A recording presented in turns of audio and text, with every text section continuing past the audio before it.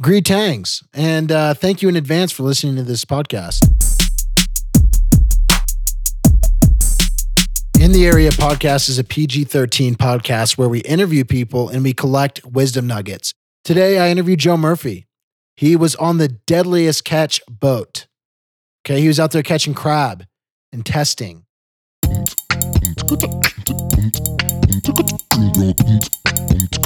In the area. One thing that I think is crazy is that when you were on it, you were only sleeping 1 hour, like in 1 hour bits. Pretty much. My first boat was not so much, actually.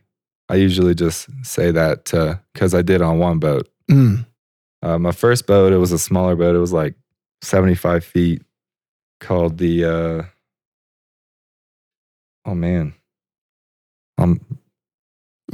I forget the boat's name. Of the boat. Yeah, I forget the boat's name. It'll come to you. Yeah.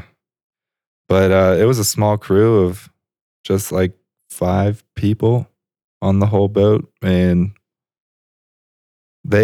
since there was not as many people, they would like lay the pots down and then they would pick them up in lines. And when they lay the pots down into the water, they have to wait like over a day or more. It's called a soak time to let the crabs actually crawl into the pots to get the bait, and then they're stuck in there.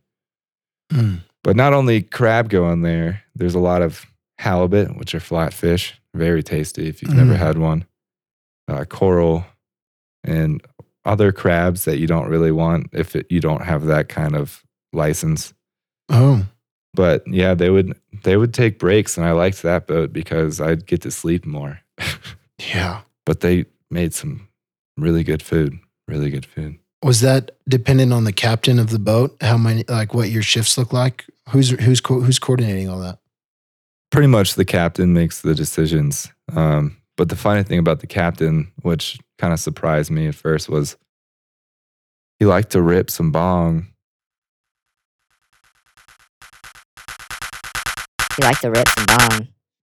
Some bong. Yo, what up, and welcome to the middle of the podcast. We're glad you made it this far. If you are enjoying this video, make sure to hit that thumbs up, subscribe button, and follow along as we interview amazing people. We'd also like to take a quick moment to thank our sponsor, Pilot Biscuit. Pilot Biscuit is an all-Canadian snack, and it's a cracker that you eat to get full. Pilot Biscuit. He had a lot of weed. Like while he was driving? While he was driving and doing his job. Is that what it's called, driving? Do you drive a boat? Or is it captaining? Captaining, driving. That's a good question. I have no idea. I'm not a sailor or anything, so I'm not really sure. But would the boat go extra slow after a nice rip at the beginning? No, it'd be chugging along, going up and down on these 20 to 40 foot waves. Oh my God. Well, like stoned, like he'd be stoned? He would be, yeah. I a lot. And it always smelled up there. And he actually, since it was my first boat, we're not really supposed to see people doing drugs on these boats, but it was a private boat, so he was allowed. But he didn't like me up there because... Up where? In the captain's quarters, the top floor where he captains. Yeah. Who else is allowed up there? Anyone's allowed up there for the most part, but I felt like I wasn't welcome for a while just because he didn't want me to see him smoking up there. And when we first went out, I did feel weird because it's weird to get used to the rope. What do you call it? The waves? Waves. The swells? It's back and forth, up and down. Yeah, swash. Rocking. Yeah. You're rocking the whole time. And I couldn't sleep at all that first night or two. And I took Bonine too, which is like it helps with seasickness. But I went up to the top and because you don't see anything below deck, there's really only small portholes, but not where I was sleeping. So I went up there and just hung out with him. I tried to talk, but I just really didn't want to feel dizzy and I didn't want to vomit. And so I just sat up there and looked out the window until I passed out. I passed out sitting up because I was so tired. Wow. But yeah, they were friendly, but not as friendly as my second boat, the Pinnacle. They were great. They were fucking great. Well, yeah. And that was a bigger crew. Oh, how many people? Maybe 7. And then I was the 8th. Total. Including captain. Including captain. Oh, wow. That's a small crew. I was thinking for some reason like 20 people. Oh, no. That boat was like 120 something feet. And they don't like that boat on the show pretty much because it looks too safe. The walls are a lot higher up on the sides. Oh, really? When you're on the deck, yeah. So they like the sketchy looking boats. They want to make it deadly. Oh, man. But that boat, since there was more people, they had shifts of 3 people would be going at all times pretty much on the deck, and then the captain. And so I had to be present a lot. So that's the one that I didn't sleep as much on. Dang. What was the social scene like? They were a lot older gentlemen, and they'd all been on that boat for more than 10 years, I think. The greenhorn is what they called like the newbies. But the greenhorn had been on that boat for like 7 to 10 years or something. Who's the greenhorn? It's a term that they use for like newbies on boats. Oh, really? Mm-hmm. What, do you know why? I don't really know the backstory of it. Greenhorns. Interesting. Interesting. At least that's what they told me. Yeah. I was a greenhorn. Like, what would you do for fun? Other than sleeping. Is that fun? That was fun when I didn't have. Oh, man. Yeah. I would. I bought a little Kindle thing, so I read a lot. Nice. And the guy, my first boat, I was like the top bunk in a small little boardroom, and it's actually kind of weird because they have like little curtains that you close because the lights are always on for the most part. So, yeah. You can't control the lights in your own quarter? Some might be getting up or are up based on like they like to get up a little earlier than I did because I didn't have to be out until they actually had more than I can't do like the first or the last. It has to be a random sample when I have to go out on deck. And so I would wait a little bit, get 30 extra minutes before I go out because I could. Cherish that, man. For the most part. But the guy in the second boat, there were 4 bunks or 4 beds in our room. Mm-hmm. And I got a bottom and then my stuff was on the top. It was a bigger boat, bigger room. And he had a TV, so I got to watch movies. Oh, that's sick. It was very nice. And what about the showers? How did those work? The first one was weird. It was a very small bathroom. And to use the toilet, you had to they don't want water in the toilet when no one's in there because it'll slosh around and out. Yeah. And so the only way to use, you had to go to the bathroom and then you would turn on like a valve to get the water going. Oh, was it like a airplane restroom in a way? Kind of. It was a weird, it wasn't a button. It was just like a weird valve you would turn on to get the water flowing. Got it. And then you turn it off. And the shower was kind of the same. But the second boat was it was a bigger bathroom with multiple showers. And that was the weirdest part about showering was really weird. Because, you like to close your eyes when you shower. If you don't want soap in your eyes. And so when you close your eyes, you'd be going this way and that way, and it'd be weird because the boat's moving and you're not. Yeah. And that was after I got over that first night of seasick. Never got really seasick, but I got dizzy. I thought it was worse going back on land at the end. It was called land sickness. And it was where you're on flat ground and you'll be standing and it just feels like the world is waving, going, rocking. Whoa. And it was the worst in the showers because you would close your eyes and you'd still feel like you're on a boat. but you're Whoa. not. And so your eyes would be closed. And then you'd all of a sudden hit the side of the shower. Dude. So you would get tossed around on the boat showers. Mm-hmm. Crazy. Yeah. Get sprayed by the big waves on the deck. Did people care about smelling good? No, not really. It's a ton of guys on the boat. There was all guys? There are girls on other boats for sure, but not the ones that I was on. Mm-hmm. It's a hard life out there, but they make a lot of money. Mm-hmm. One of the guys on the first boat was the captain's son. And yeah, he would tell me what he would do off season because they only work like 4 months or something out of the year, maybe a little more. But they make so much money. And he's like, oh yeah, I take my girlfriend to Hawaii and then I just buy it on Hawaii and booze and blah, blah. And he has like 2 houses and a couple cars. I'm like, his dad should have taught him to save better. Well, I guess you don't have a lot of expenses out there. I mean, you're living for free, eating for free, right?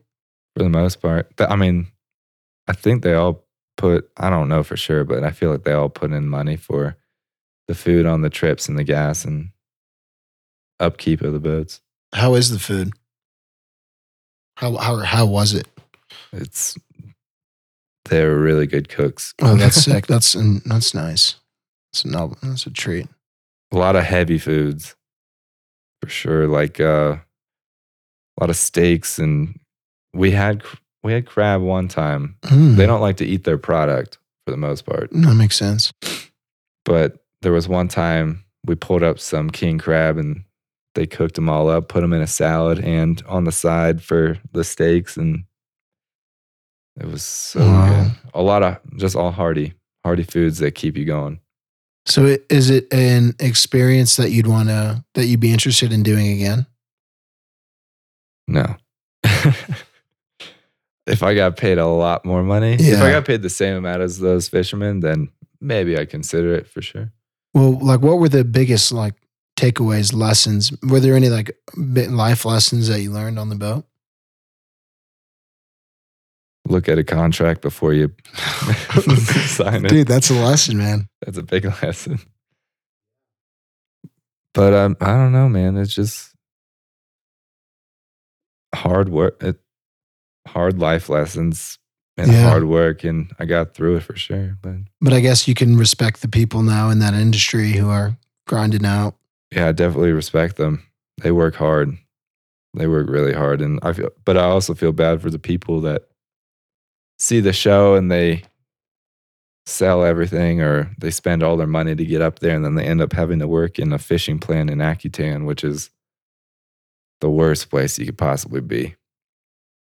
It's like a tiny little island on do you know the Aleutian chain? Looks like the tail of Alaska. Yeah. It's like way down near the end. It's like one of the last places and it's just a fishing plant. That's all that's there. They just process and people they go up to be on those boats and they get stuck there making no money, having bad food and having a terrible life and they can't get out. Because the flights are... Yeah, it's very expensive. And they don't know where they would go back to, I guess. A lot of people that do it are loners kind of. So you met a few people who kind of, sunk a lot of money into going up there and kind of got trapped. Yeah, I met a few people, but they also have they had news story articles about it at some point too. Pretty much. But the other people that I worked with are all scientists looking for jobs, and it's a good contract job to start in for sure. Keep saying that. For sure. For sure. For sure. But if I could go back to Alaska and not have to work on those boats, I would 100% do that. So the Alaska itself was attractive. Oh, I loved it. Alaska was beautiful. And the people, for the most part, are very nice. Yeah. I met a guy, crazy, small world. I was going on a trip outside of Anchorage to this place called Girdwood, and it's kind of like outside a ski resort in Alaska. And we were doing a brewery tour.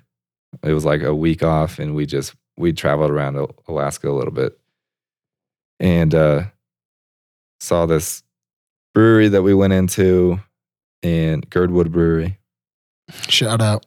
Yeah, and when I showed my ID to get the beer, the bartender was like, "Oh wait, hold on a second. I'm gonna go get my boss." And the boss comes out in this weird, what do you call those outfits that people wear in Oktoberfest in Germany? Oh yeah. You know, those overall short I can't things. even think of it. He comes out wearing one of those. He was a funny guy, and he's like, "Man, how you doing?" And he like introduced himself. Was he German? No. I found out though he grew up 5 minutes from where my home was back in Cincinnati. No way. Yeah. Yeah, it is a small world. Yeah, and he had a pretty interesting life, it sounded like, so far. He was young. He was probably late 20s or early 30s. Got it. But him and his wife moved. His wife was a traveling nurse, and they traveled quite a bit around the world she was working nursing. He would do odd jobs. But then they found out that like she got an offer to go work as a nurse full time in Alaska, and they were going to offer her like $15,000 or $20,000 sign on. And then Alaska also does like I don't know if it's for both or just family, but they pay $10,000 for you to say you'll live in Alaska full time because they want people to move there. And so they got a lot of money, and he opened that brewery, and now that's what he does. That's sick. So that's a pathway for some people. Mm-hmm. Move out to Alaska, start a bar. Pretty much. I mean, people like to drink up there. Oh, really? Yeah. That's one of the reasons why my ex was so pissed at me all the time. Not because I drank all the time. Oh. She would accuse me that I was drinking too much, and then ended up just saying I was going to end up being a bum living in Alaska that was addicted to alcohol or something. I was like, I don't think so. She's like, you'll just be a bum. You're nothing. That sounded. So she wasn't encouraging you. No, she hated that I went up there. Man, can we put a fire in an igloo? Yeah. Can you do that? If it's I feel like. Or do you have to put a hole in the ceiling? Oh, for the smoke. Yeah. Yeah. Yeah, but you definitely can. Especially I feel like if the igloo is big enough. Or like a yurt, though. There's no hole in a yurt. Where does that smoke go? Just asphyxiate. That's a weird word. No, but I feel like Henry's hut, the yurt on top of mountain, it's got like one of those pipes that stick out of the top of the yurt. Because there is yes. So we should bring a full-on wood stove into this igloo. Yeah, exactly. Yeah, provide an experience you won't forget, man. S'mores. We'll just turn it into an ice sauna. Dude, if you're doing that, I'm coming. I kind of want to do it. That'd be really fun. Let's do that. I mean, you can sauna, you'll be sweating, but then you're also getting cooled down at the same time by the dripping water. Well, yeah, you can drink that. It's a source of water. Exactly. Not the yellow one, though. Never the yellow. Yeah, pee on the top of the igloo, let it drip down. But do you know, would you know how to build one? No. I have an idea. And then we'll figure it out. Figure it out. Dude, that's a cooch mentality if I've ever heard of one. Hey, I don't know how this is going to work. Oh, we'll figure it out. Joe and I met each other through Camp Cooch. You guys have heard from Bobby. Camp Cooch, camp in International Falls. It's a wilderness quest you can find. We go on canoe trips up through Canada. Also do backpacking trips in the U.S. and climbing trips. Some big excursions. Yeah. Into the unknown. Well, the known, but the unknown for the kids. One question I asked Bob, and I'm curious to hear what you think, is what makes Cooch so special? Hmm. First and foremost would definitely be the connections that you make up there for sure. There it is. There it is right there. I mean, the people that we met when we were juniors, and I met Commissar when I was a prep, and Bobby was my counselor. He raised me partly up there. Yeah, man. But the people you meet up there, I mean, we're still all best friends and we still know each other very well. We'll all do things together. Yeah. Skiing, snowboarding, we'll go on trips together. I mean, you just went on that huge trip with some of them. I know, man. It is a magical place where you just form these like crazy lifelong friendships. But secondly, I think it really gets kids out of the basement playing their video games all summer and gives them an appreciation for nature and the wilderness. And that's why I chose my career path. Wow. That's sick. Environmental biology was what I majored in, and I mainly did that because of camp. Man, didn't know that. In a lot of my cover letters, I actually would say something along the lines of, I want to give back and conserve the environment or contribute to conservation of the environment, so that future generations can experience and enjoy it the same way I have. Wow. There's a lot of industry that are trying to mine, I guess, the boundary waters where we outfit a lot of our trips. And yeah, it's sad. On our past trip, on this trip we went on over the summer, we had Run River in particular, the Athabasca River, just so polluted. Oh, man. It's devastating. You can't, we talked to one local who explained that they recently passed an ordinance where they say you can eat one fish per month out of the river, but anything beyond that would expose you to excess levels of heavy metals. Really? Yeah. Wow, that's awful. Yeah. And then you go to the Lake Athabasca, Fort Chipewyan, and then there's people there we met that were saying they're pulling fish out of the water with 4 heads. I'm sorry, 2 heads, 4 eyes. They're taking down moose that are just like rotten on the inside from eating a bunch of polluted fish or polluted, biology. And yeah, it's devastating. It's like eroding out the way of life up there. Man, that's sad. That makes me sad. Yeah. And it's a sad consequence of expanding, mining for energy. Yeah, I know there's some other place, like one in particular. There's like a lake that if you go in there, you just get really sick and can die. It's so polluted and so unhealthy that you can't even get in the water. In Canada? No, sorry. Different country. I think it's in Russia. Is it from like mining, like industry, stuff like that? I believe so. Something like that. Yeah, it's sad. So what are some things that we can do to preserve that land? Man, I mean, small things help. I mean, leave no trace is a big one, which Camp Kuching does follow. What is that? What does leave no trace? Leaving every area that you have been to the way it was. So like after you leave, it's like you were never there. So no trash. You try and not really leave any traces of fire. You don't mess with moose moss, even though that was something we did back in the day to make more comfortable tent spots. Yeah. But moose moss takes a very long time to grow back, and it's not very strong. It's not a strong plant, so you can't really mess with that. Larger scale, I don't really know how we can, other than just not expanding. Like, I mean, people are so materialistic and Yeah. such consumerism goes on in this world that we can't have that. Yeah. Not to this degree. We got to make changes.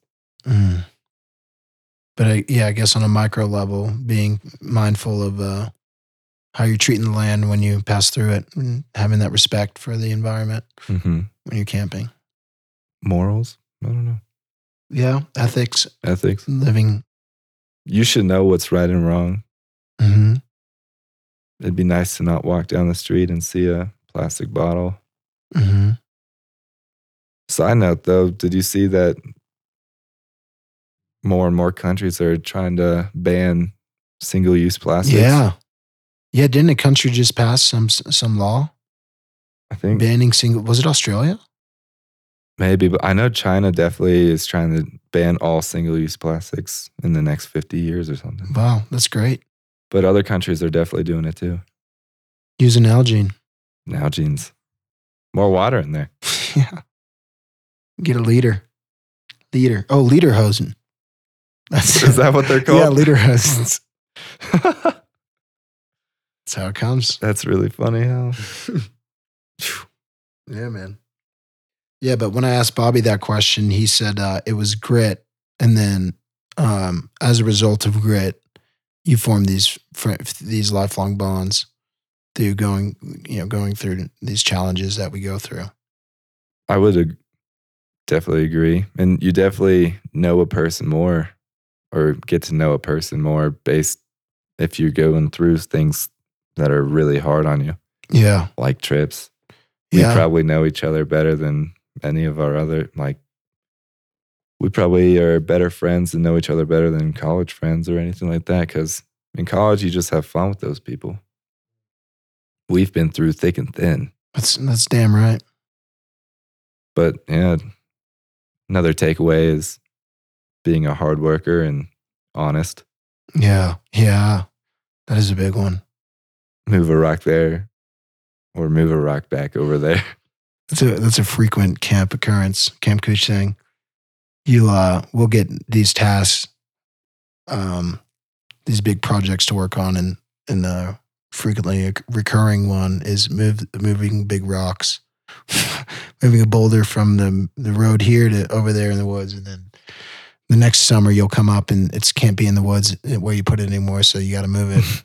You got to move it a little bit further down the bear, the burn pile, down the bear trail, and then it can't be there the next summer because it's blocking the.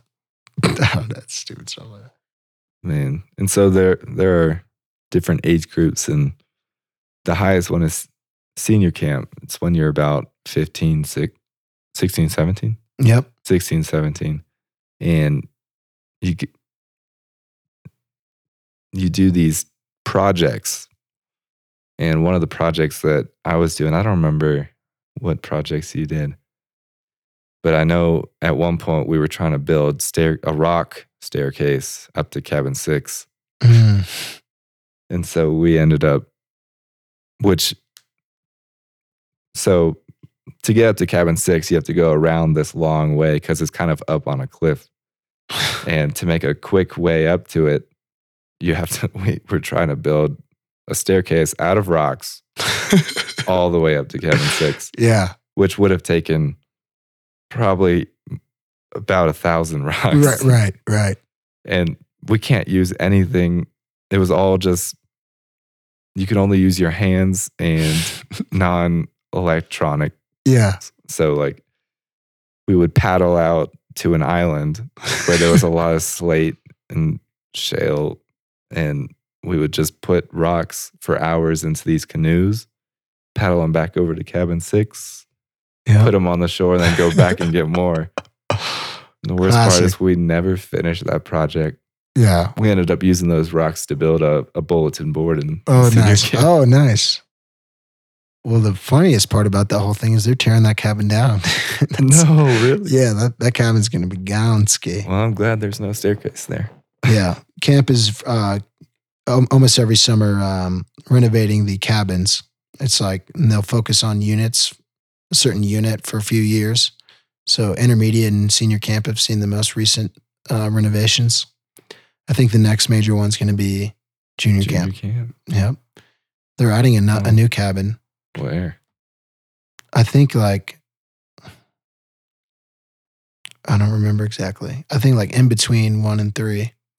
They're going to do some They're going to block that path? Yeah. They're going to block that path that you brought all those rocks to. With the cabin right on top of it. Well, at least they'll have rocks by there if they need to use them. Yeah. Well, what was the hardest trip you ever went on? Oh, as a counselor, I think this past year. Really? Yeah, I led a backpacking trip, a 2-week long one into the Sawtooth Mountains of Idaho. And it was tough just because some of the campers were not up to par with the challenge. One camper in particular, who I won't name, was my project of the summer. He didn't know how to sweep or make a bed or do anything really. And I want to say he wasn't vetted or asked questions about if he was able to do a backpacking trip. But I found out halfway through that he had knee problems. And so really, we got to hike a lot. Yeah. You need your knees for that. Yeah, you do. Especially with a backpack on top. So most of the trip, we were walking less than a mile an hour, or he was. And one of us would have to walk that slow behind him. And my backpack was really heavy just because I had a 120-liter backpack, which is really big. It's a big bag. Normal ones are like 70, 80. Yeah, that's huge. And I had just all the, Kier and I, we were the only ones with our gear. So we had our tent, all of our food for 2 weeks, split between 2 people, along with my med bag, the sat phone, and all this other kind of stuff. And then along my personal gear. And my bag was just about 100 pounds. Dang. And we were hiking from sunrise to sunset a lot of the days because of how slow we were going and the mileage we needed to make. And we did 4 passes as well. That was tough. Wow. And what is a pass? Pass is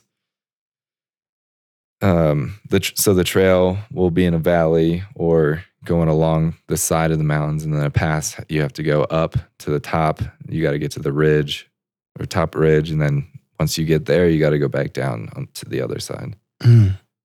We did about 4 of those, and wow.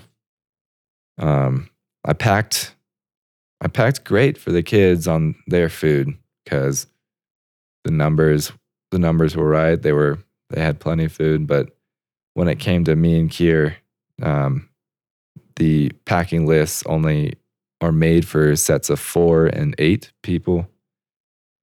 And so when I did the math for 2 people, it seemed right.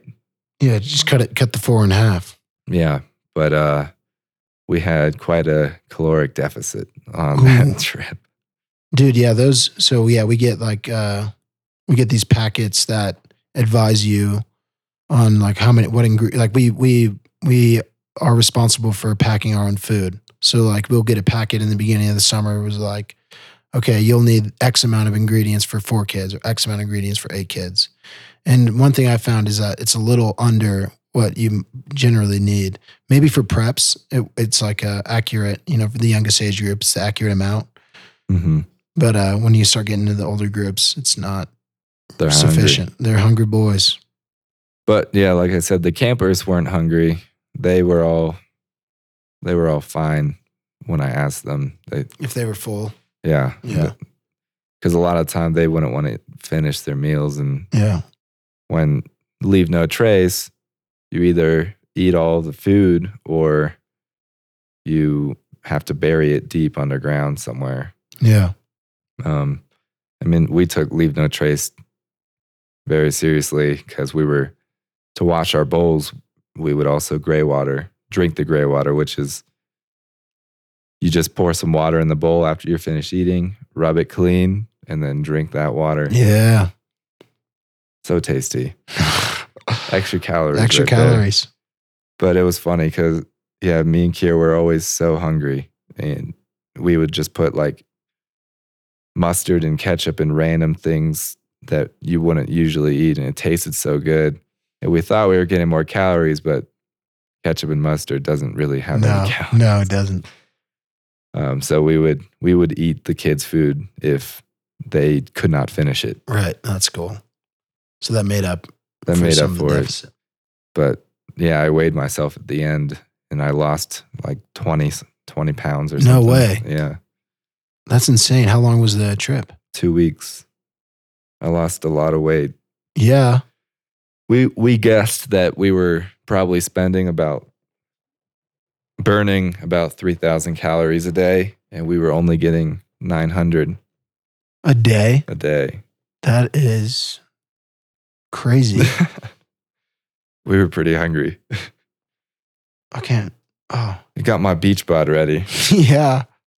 Did you gain it back pretty quickly once you got back to the island? Yeah, beers will do that to you. Yeah. A few of those. Or Seamus is cooking. Yeah.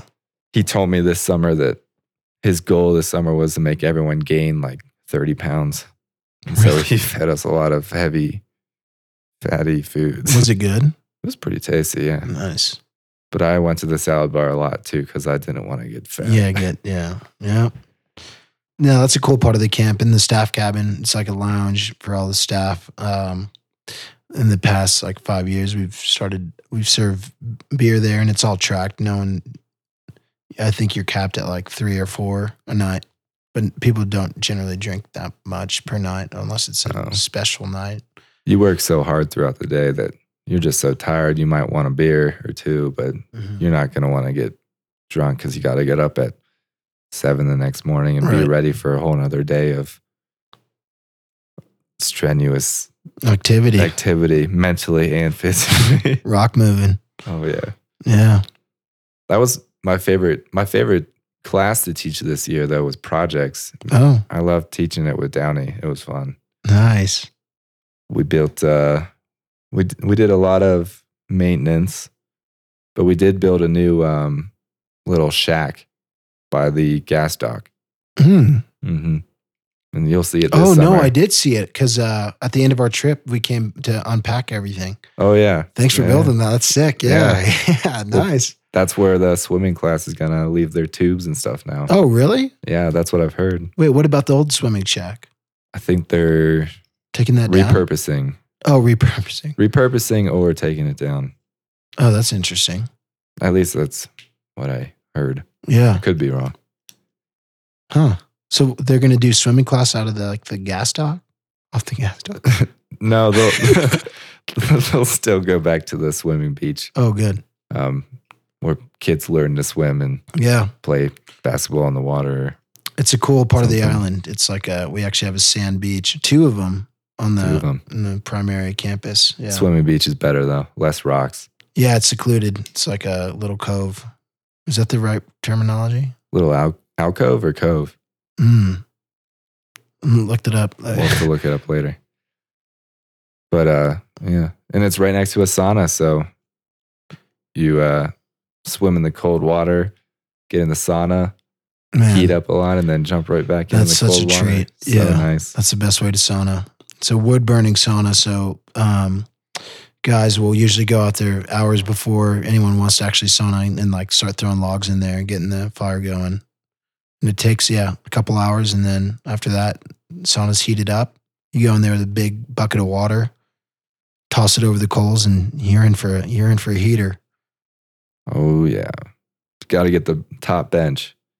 If you don't have the top bench, you're not doing it right. The real heat. Yeah. Yeah. Man, I miss that. I will miss it. Yeah, so you're not coming back this summer, huh? No, I'm not. I am trying to get a big boy job to save the planet. You said do something in petroleum, right? I had thought about it, and I actually still might be doing petroleum.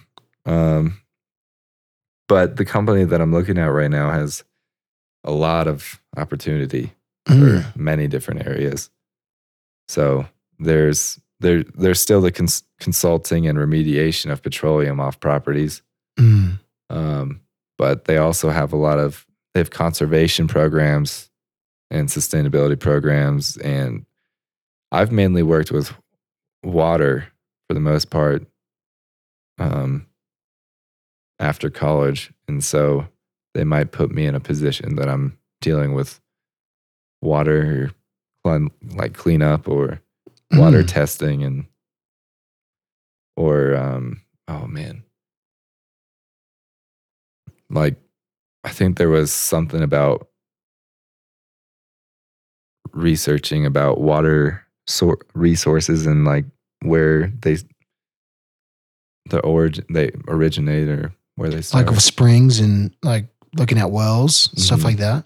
Yeah, something like that. Yeah. Like, doesn't Denver gets all their water from up here pretty much. The reservoir. Yeah. Denver. Not the continental. We're on the other side of the divide, but like around Frisco, right? Yeah, but I can't remember the name of that reservoir. But yeah, I think that supplies all the water to Denver. It's a lot of people. That's a lot of people. That's probably a big pipe. I was wondering about that yesterday. Drinking the towel. I'm like, where did this water come from? For here? Yeah. No, when I was in Denver yesterday. Denver. Yeah. Yeah, just drinking tap water. Because there's no water down there, really. There's not a lot of water in Colorado. Yeah. It's amazing. It's amazing how we're able to channel everything. Crazy. Yeah.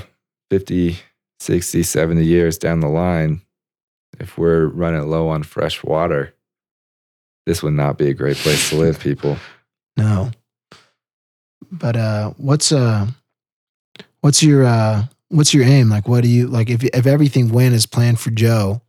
Like, what would you be like? What would your life look like? Man.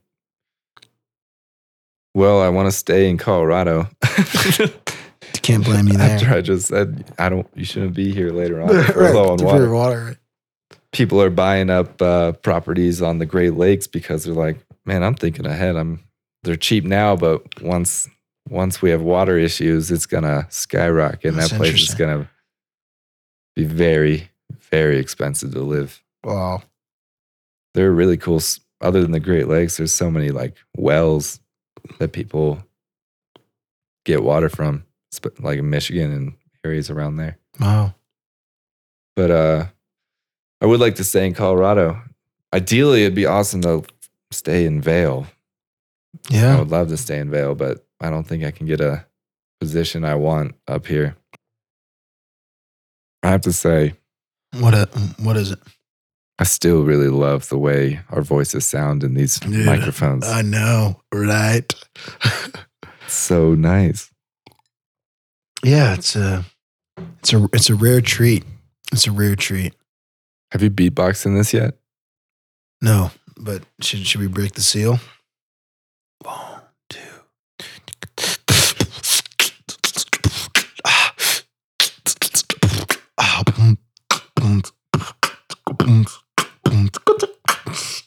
Wow, that was beautiful. You know what that should be? Oh, should that be the intro? That should be the intro. Oh, that'd be hilarious. In the area. Zach Schiller. Hey. Have you added some new artwork to your house? Yeah, my mom painted this one. Oh, that's very nice. And then got these at the Thrifty.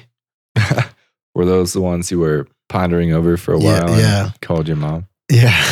Yeah. These are the exact ones. I looked at another one. I'm happy I didn't get it, but it was a bigger frame. It was like a huge boat. Do you remember that one? It was like a huge ship. It occupied like 75% of the picture. It was like a beautiful ocean at sunset. And there's a dolphin like out of the water right in front of it, just like dwarfed by the size of this like ship.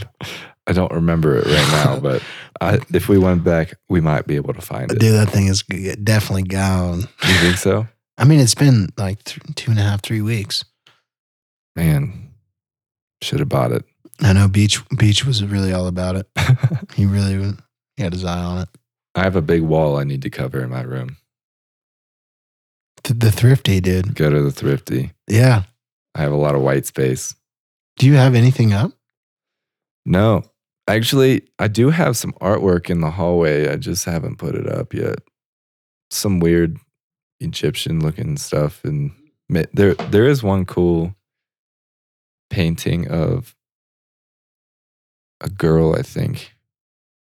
I think it's just like a portrait Oh, that's cool. of her looking up, and it's colorful and it's cool.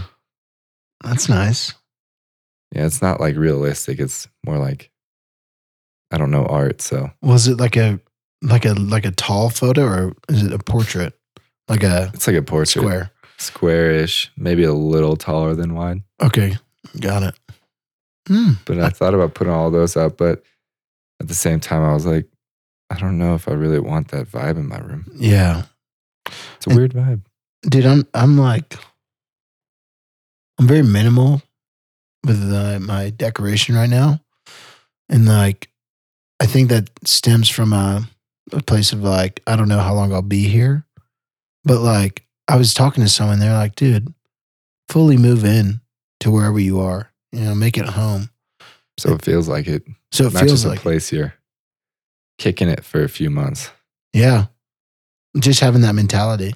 I like that. Yeah, that's the reason I put up these pieces, and I do want to fill it with more. I just need to acquire the art. I guess the only art that I've brought to our house, it's not in my room because I wanted it to be communal. The big neon Modelo sign. Oh, that thing's awesome. In the living room. That thing's huge. Yeah. It brings a lot of, it's a good ambiance. If all the other lights are off and that one's on, I like the light. It's not yellow. It's like a blue. It's a soft blue light. Yeah. It's very calming. It's like you guys have like a fun party house. And like, we've only thrown like one or two parties. Yeah, but they were both really fun. They were very fun. It was the Christmas, well, there's the wedding party. Oh, the wedding party. Fucking awesome. We dressed up. We looked good that night. Everyone looked good. Really good. We had a good night. And the other Halloween. Oh, yeah. Yep. Halloween. Those were the two. Another question I asked everyone was what's something that you would like to say to your future self? Pre and post trip? Yeah. Like I didn't even constrain it to that. I was just future self. So like what would you like Joe in the future to remember or to know or to keep in mind? Remember to enjoy the little things. I don't know. I feel like I'm a taskmaster. It's not like as much as Bram, but I think about things a lot and think about what to do or how to do things. And I can forget to enjoy the little things. Wow. In life. And to keep a positive attitude. Yeah. Which used to be.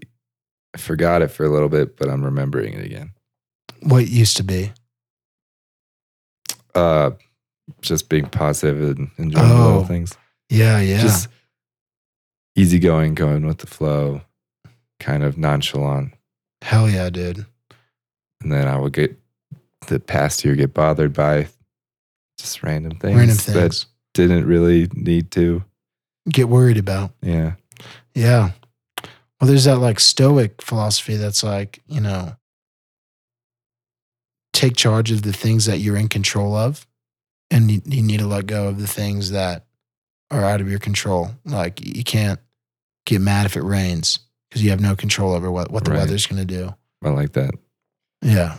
And then having the wisdom to know the difference between what's in your control and what's out of your control.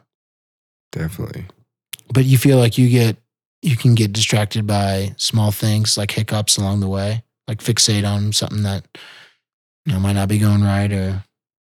More recently. Yeah. But yeah, I'm trying to live a different way, go down a different path. Yeah. be more positive and not get bothered by things Yeah. like that. Dude. Yeah. I can be that way too. I can fixate on things.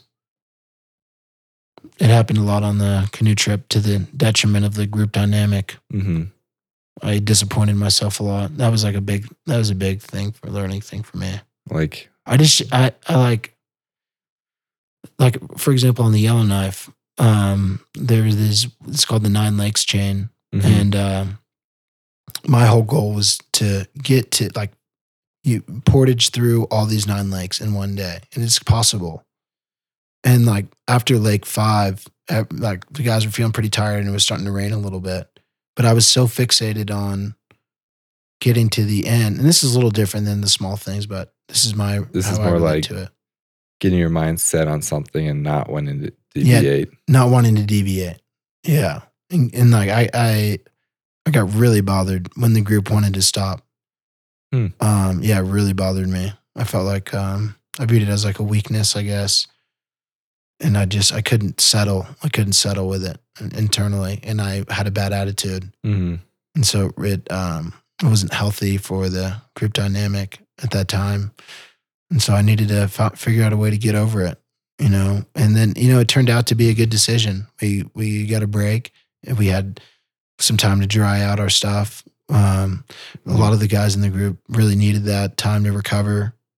And, yeah, that in hindsight, it probably was the best decision to stop when we did. Because overall, we were going to be well rested, better attitudes. Yeah, exactly. Going forward.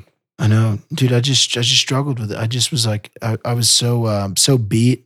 I mean, I was so like frustrated because it was like so challenging. I was like, I can't. This sucks. Like this is so hard. I just want to finish this. Right. Yeah. So now I know that I'm capable of doing that. It's like being like rigid. You know what I mean? So does it bother you, like, if you are starting a task or something, would it bother you to not complete it right, like in one go?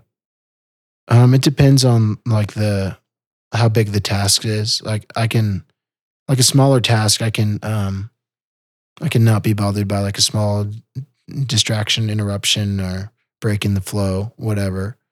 But like for like a bigger project, yeah, I don't like the feeling of like delaying. I think it's because I used to be so like disorganized and I felt so out of control of like the things in front of me that like I tried working on it, and so now like I probably overcompensate for that. I think that's what it was like on the trip, like overcompensating for that weakness of mine. And yeah, ultimately I'd like to find that balance point of like, yeah, working towards finishing something, but also being at peace when it's like can't, you know, need to stop, take a break. Yeah. I definitely have that issue, I think. I like to finish things like right away or in one go. Yeah. But I'm very bad at like putting things in, segmenting it or doing it in parts. I'm very bad at that. Like you, like in terms of procrastinating, like putting it off till, yeah. Because it happened. That's how I did it in school. I would procrastinate and I'd do a whole project or something in one night. Or it was hard. It's always hard for me to start something. Yeah. But once I start it, you just go. I go, and I'm very diligent and focused until I finish. So what do you think, have you improved in that area? Maybe since college? Maybe a little, but I mean, I haven't really. Probably with the jobs I've had to learn to do things more in pieces because that's all research is. The contracts I've had. I worked after Alaska, I worked for the P&G. Oh, yeah. And I did a contract job testing out a lot of different I had to like develop and implement like a water system for their hair lab. So like shampoo in America from P&G makes your hair feel great, but because it's a hard water, there's more in it. And where like near the equator, the water's a lot softer. There's less in it, and um, the shampoo with that water makes your hair feel coarse and not as Wow. good. And so my job was I had a pump, and I did a lot of water chemistry, and I had to figure out to make it consistent values of different water qualities so that we could start testing it with the shampoo and the hair. And then from that point past me, they developed products to be able to universally work. Well, regardless of the water type, Yeah. hard or soft. Yeah. Oh, that's fascinating. I don't know that part. That part's pretty beyond your scope. Yeah. But yeah, like I said, the water stuff is what I've been doing, and I definitely had to. I was helped by the guy, my supervisor, but definitely it taught me a lot more about doing things more in pieces than all at once, because we could get set back by not having chemicals or something. So I'd have to do something else. Yeah. And then it's all data retrieval and like putting it into Excel and doing test or analyzing it and stuff like that, and going back and doing it again. Wow. So it taught me better. Did you end up like creating, like in the beginning, like a master chart of like, okay, by this date we need to have these things done by these dates? Like, did you break it down like that, or how did you break it down? I did. Did you break it down? Not quite. It was. I would sit down with my supervisor and we would plan out things. But I didn't like do a whole spreadsheet of breaking down certain, because at some point you can only focus on it, and then questions come up and you have to figure those out. Dude, yeah. And so, yeah, it was an interesting one. It was a 4-month contract that could have gone to 6, but I guess I completed my task early, so they didn't. And I was going to camp, so. Oh, nice. So it wouldn't have even been feasible to do 6 months. They would have found work for me to do, a different project maybe, but I pretty much did everything they needed me to do for that contract. Wow. And you were hired by P&G. You were contracted by P&G. Yeah, so I was contracted, Adecco, a contracting company. I applied to them because P&G put contracts through them. Yeah. Okay. So you were like a subcontractor. Yeah. It would be pretty prestigious to work for P&G. Yeah, I mean, it's a huge company. It's a big company. Yeah. But it's very hard to get in there. To break into that. Yeah, definitely. Coming from Cincinnati, though, that's where they're headquartered. I'm sure you saw a lot of P&G guys. Yeah, I was in the brand new facility that they just built. Ooh. It was really cool. It's nice in there? Yeah. Very nice. It got a little boring sometimes, but and I also realized I didn't really want to work for a really big company like that after that job, just because there's bosses on bosses, and you just don't feel like you're not very important. Yeah. I was the bottom. And there's definitely a difference between like the contracted people and the people who actually work for P&G. I didn't really feel it personally, like to my face, but the other people that was in the lab with me, like they would talk about it because they'd worked there for a while. Like the P&Gers kind of look down on the contractors. Really? Yeah. It's a weird one. It's like a clique mentality again, like from high school. That is crazy. But yeah. I also didn't want to do that though, because a lot of the people in there, it's kind of like just the things that different interests. So it's, I mean, happy for them that they have their interests, but Yeah. it just seemed really like a boring life Yeah. to me, because work was pretty much life. They were there all the time, and their interests like just seemed really boring to me. Yeah. And do you feel different now, like at your current job? I definitely like living here and being able to live here and be so close to everything. Everything's so accessible. Right. Climbing and all my activities that I like, my interests. But I wouldn't want to live, or I wouldn't want to work doing those jobs forever Yeah. or more than a year, just because it's just not enough money to actually be able to thrive and save and Yeah. live out here. And also the amount of time I put in. I work 6 days a week, and 2 of those days I also work another job. So I work 13-hour days on those 2 days. Wait, where else are you working? I'm working at Doubletree as well. The hotel. Like doing what? Shuttle driving. Really? Yeah, it's relaxing to me. Wow. I had no idea you were doing that. Yeah. So I'm working at the charter 6 days a week. And the most relaxing part about that job is waxing skis. But Yeah. yeah, the other job is shuttle driving. So I drive people to the mountain and back. And it's just nice because driving passes the time pretty quickly. I get to look at the mountains all morning.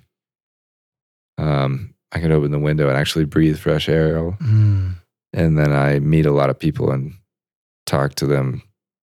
And so Nice. it's nice. And so you're not getting a lot of people interaction through the ski tack job? It's a different kind of interaction because you're there to help them get all fitted. And it's just that you talk about the basic stuff like, where are you from? And how often do you ski? And when we talk to them in the shop, we're just trying to get a scope of their ability to ski, pretty much. Where the shuttle is more personal and interesting because you're talking more about just anything. Yeah. You're not just trying to figure out what size shoe they are. Yeah. I drove a guy earlier this week to the hospital to get knee surgery.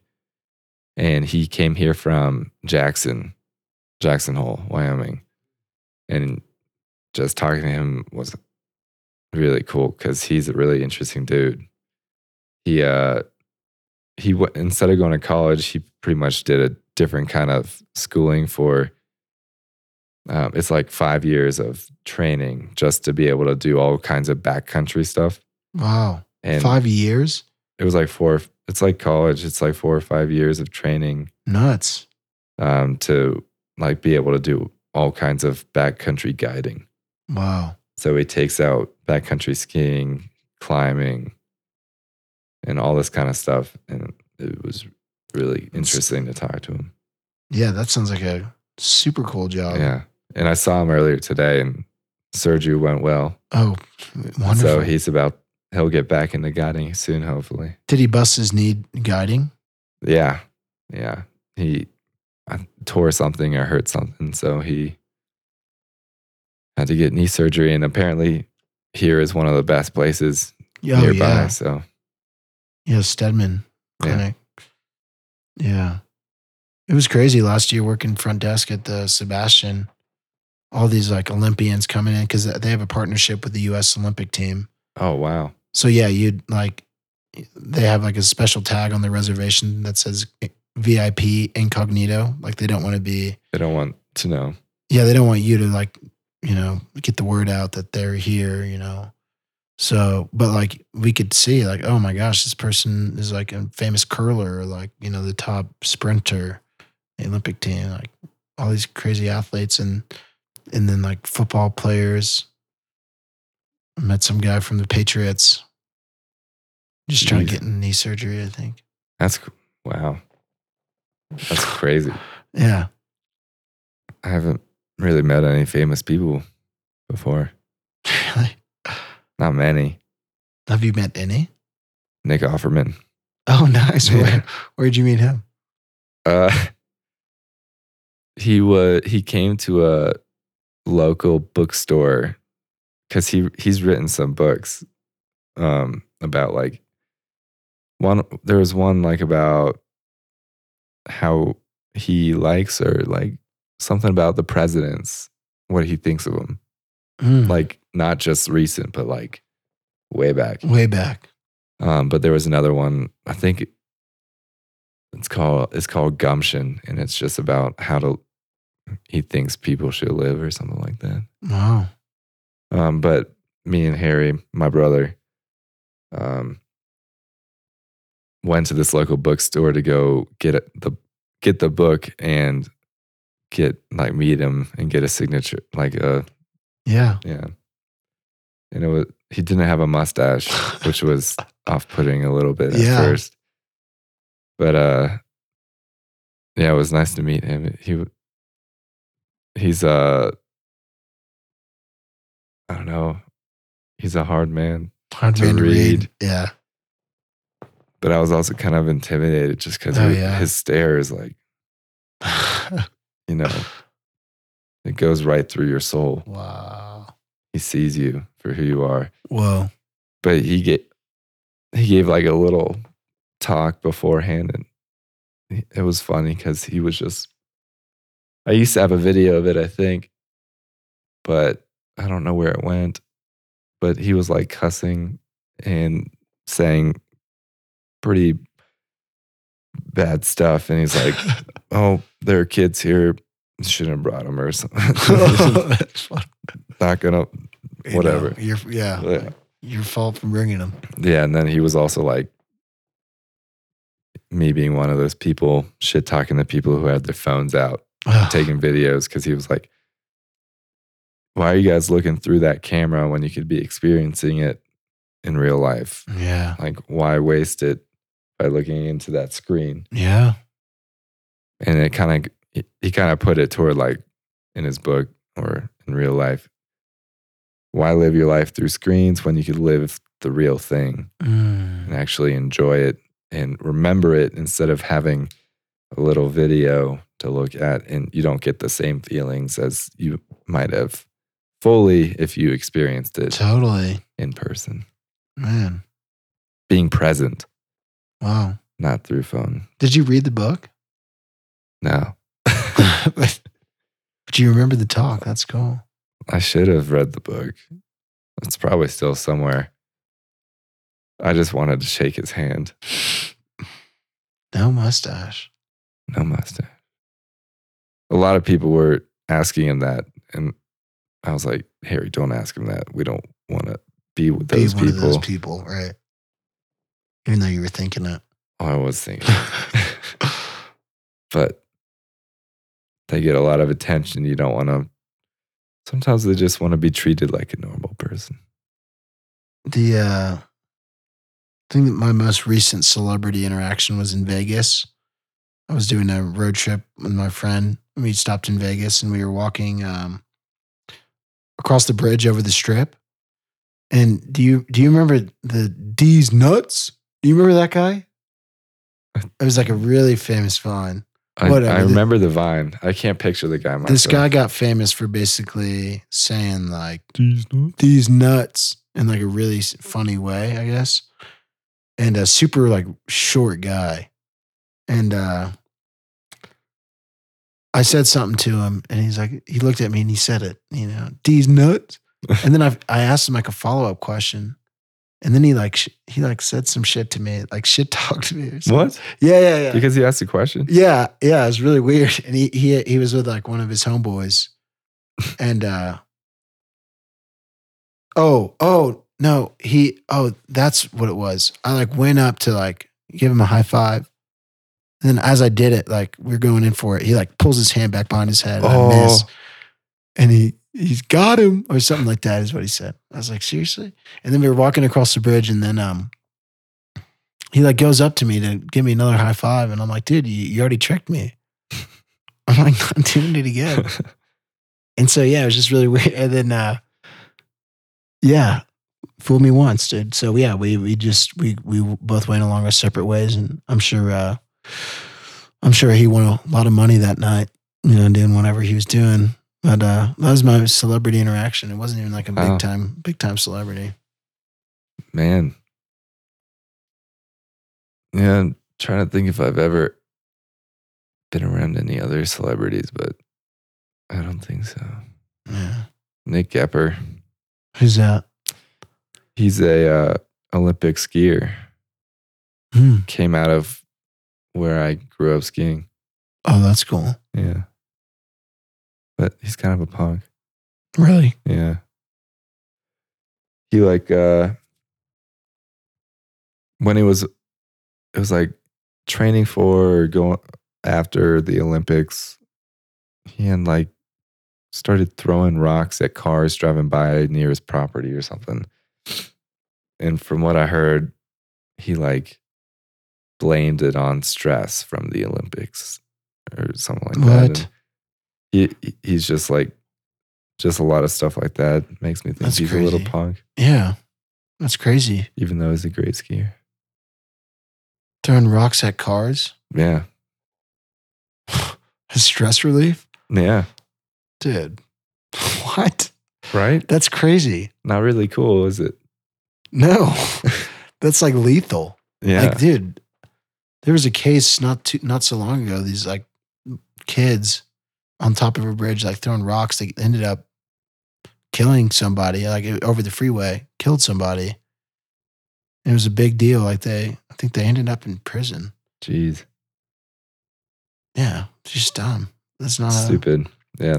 Skip him on a lake, dog. It's kind of it's not that hard to do the right thing and not do stupid shit. That's like very clearly stupid. Unless your frontal lobe isn't developed. Yeah. Then maybe there's that makes sense. When we were intermediates, I one time threw I didn't know this was going to happen in my defense, but it was a metal bug spray can I threw in the fireplace when everyone was gone. It was just me and Tucker DeYoung. I don't remember him, but Tucker DeYoung. DeYoung. And we kind of like walked away and then it blew up. Yeah. And Jordan Dunham was super pissed. Yeah. He was like, he was about to make us all run laps until we puked on the big ball field in the middle of the night. Wow. Because none of us were owning up to it. Yeah. And he went to the staff cabin to just probably get a beer or something.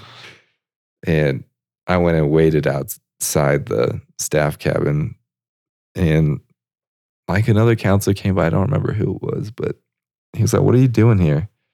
It's like, I need to see Jordan Dunham. And he came out and I fessed up. Nice. And it worked out because he was like, "Man, I really respect that you came forward and did that. Like, that's good character and I really appreciate it." I'm like, "Well, do you want me to run laps or something?" And he's like, "No, don't worry about it. You're fine." Wow. Like, wow. Cool. It's awesome, man. Love those lessons. Great life lesson. Seriously. Good on Jordan. He tells one of the best scary stories ever. He's a great scary storyteller. Really? I don't remember that about him. Were you there? That's in 2009 in cabin 3 for that big sleepover when they threw a bunch of canoes in the door? Do you remember this? I wasn't in the cabin, but I was there, I think. Me and Jordan, we bumped heads a lot. in my intermediate year. I was kind of a little punk probably to him for a while, just because like I was challenging his authority. Yeah. But after that night, it all changed. Wow. Because you respected him. I respected him. He respected me. Before that, I just didn't like him because I thought it was just like power tripping, and I was just challenging him. So we didn't like each other until then. No. And then I studied abroad, and he was living in the Netherlands. And we were supposed to meet up, but we never did. But yeah. You guys communicated, like attempted to link up? Yeah, over Facebook. That's cool. I didn't know he was there, and I guess he saw pictures from me and was like, "Hey man, I'm actually here. We should meet up." I'm like, "Oh yeah, definitely." That's sick. Holland, Netherlands they're a forward-thinking country. They're awesome. I wish we were more like them. In what way? Just the way they live is, well, I guess many countries are healthier, but I just enjoyed living there because the bike lanes are like bigger than the car lanes, and everyone bikes everywhere. So it's a healthy lifestyle. The groceries, there's not corn syrup in everything. And like I would bike to the grocery store with my 2 little bags on the side, and I'd get groceries every day pretty much to have fresh food. And they're very sustainable. They have a lot of their bike paths now are like solar panels and stuff. They're just environmentally conscious and also very healthy and nice people. Oh, amazing people. I had one of my best people interactions in Netherlands. Really? Yeah. My neighbor growing up was half Norwegian, half Dutch. And we once did a trip on spring break where we half spring break, we were in Norway with his parents on that side, grandparents on that side, the other half in Netherlands, in this small freaking town called Brookland, which in Dutch means pantsland. Pantsland. Dude, yeah, it was like a really small farming town, super rural. Like I asked people from Netherlands about this, and they've never heard of this city. But like, dude, I never heard of it. Yeah, and I was there for 6 months. Dude, yeah, I can't even remember it's the a big name. country, even though it's small, but it's big. Yeah, there's a lot of little places, but I can't even remember the nearest city to it anymore. But like, dude, the people there were so goddamn friendly. It was amazing. Super. Yeah, and I think for some of them, like I was the second American they'd ever met because they knew Nils, who was my friend. And then they met me, the second American, and like they were just so friendly and so welcoming. And there was like a local festival going on, and they all like showed me around. And I like met a girl, Anouk. Anouk. Yeah, and I remember like before we like departed ways, like we kissed and stuff, and like we ended up keeping in touch on Skype for years. Ooh, like yeah, she would try and she would practice her English. Interesting. I didn't learn any Dutch, really. I tried. You did try to learn Dutch? I did. Do you remember anything? I could read it a little. Really? Yeah. Oh, that's cool. It was hard to speak. When did you live in Netherlands? My junior year in college, 2013. Oh, that's super cool. No, wait. Sorry. That's high school. It was 2017. Oh, nice. I think. Yeah, I believe so. It was my spring of junior year. Wow. Yeah, I lived in a town called Nijmegen. Whoa. Yeah. It was hard to get used to, but my favorite thing that they do is their G's are like Nijmegen. Yeah, I like the Dutch language. I never looked up what the town meant though, but it was a beautiful little town. Not as touristy or big as Amsterdam. It was like an hour and a half south train ride of Amsterdam. Wow. And yeah, I have some good pictures there, but I'll have to show you sometime. Yeah. But it was a really pretty little town. And we would go to the beach. There's a beach on the river. Whoa. Because a river flows by. Wow. And there's like one of my favorite things that I did over there was like a bridge over the river that people walk over. I ended up jumping off of it into the water. And it was a big jump. How many feet are we talking? I think it was in between 20 and 30, I think. Dang. Was it a fast flowing river? No, it wasn't that fast. It was a big river. But the part that I jumped, the beach is kind of like on an island in the middle, and the river splits. And so like there's like a very trafficked area and then a not so much trafficked area. Wow. But you still had to look because a boat could go by. Take you out, or you jump onto the boat. That would have sucked. Yeah, that would have sucked. But yeah, I was best friends with an Italian dude named Lorenzo. My man showed me how to roll the thinnest clean cigarettes. Lorenzo. Yeah. Alicia from Poland. Wow. She was a great friend. I still keep in touch with her a little bit. And then Sergio from Spain. Whoa. I actually talked to him 2 days ago. Really? Yeah. He messaged me saying like, man, how much he missed me and wish we could hang out and stuff again. And I was like, oh man, I wish I could. Definitely. I'm like, next trip, I'm coming to visit you. Wow. But we all lived in the same little apartment complex, flats. Wow. Yeah, we all had the same like living area and like kitchen, and then we would have separate rooms. And so it was very interesting. But yeah, we'd end up going pre-gaming in our flat, and it like people would smoke inside, which is weird. But we'd be drinking, and then we'd bike to the bars downtown.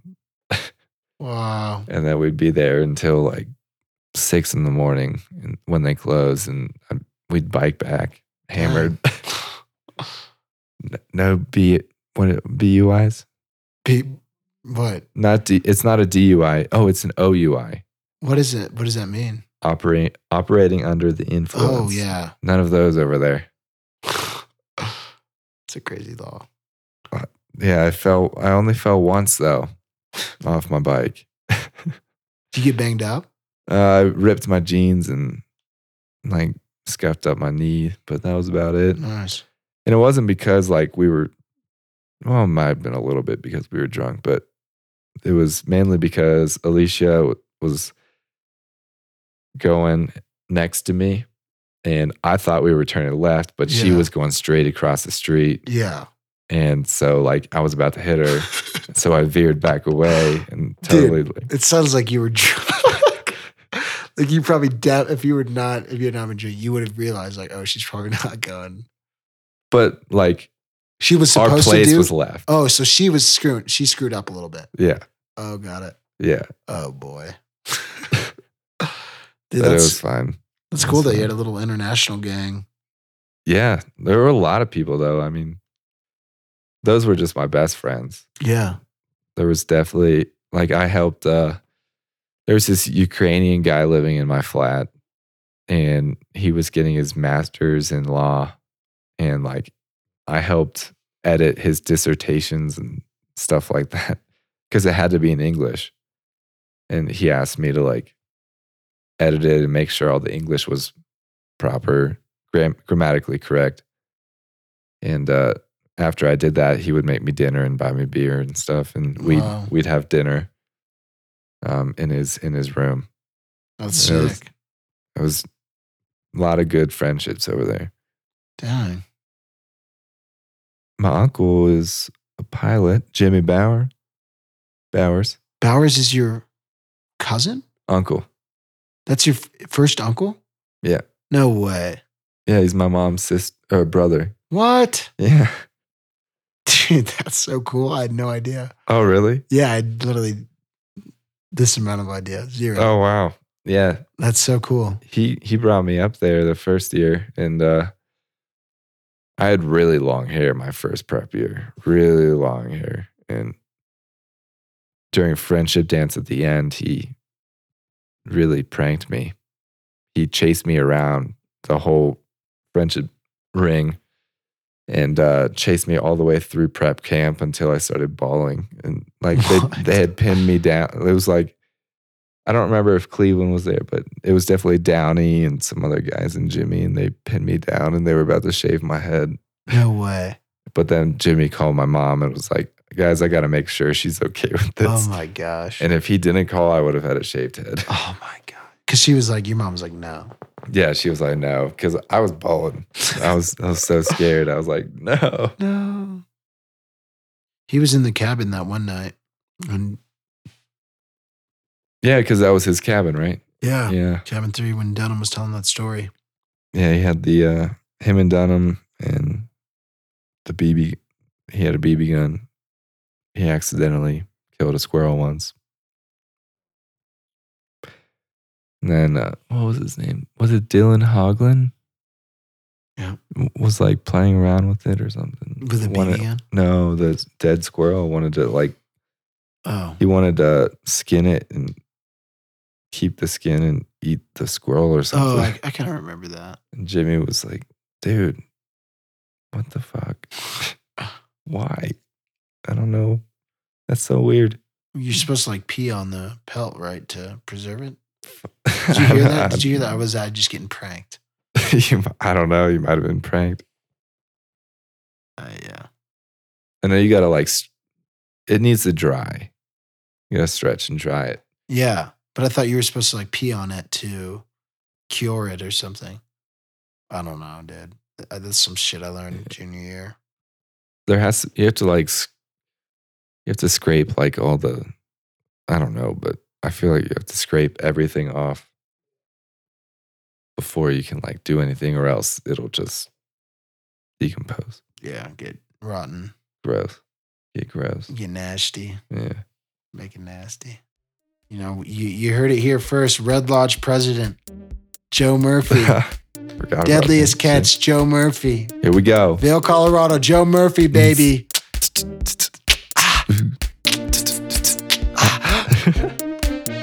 And that's another episode of In the Area. Y'all have a good night.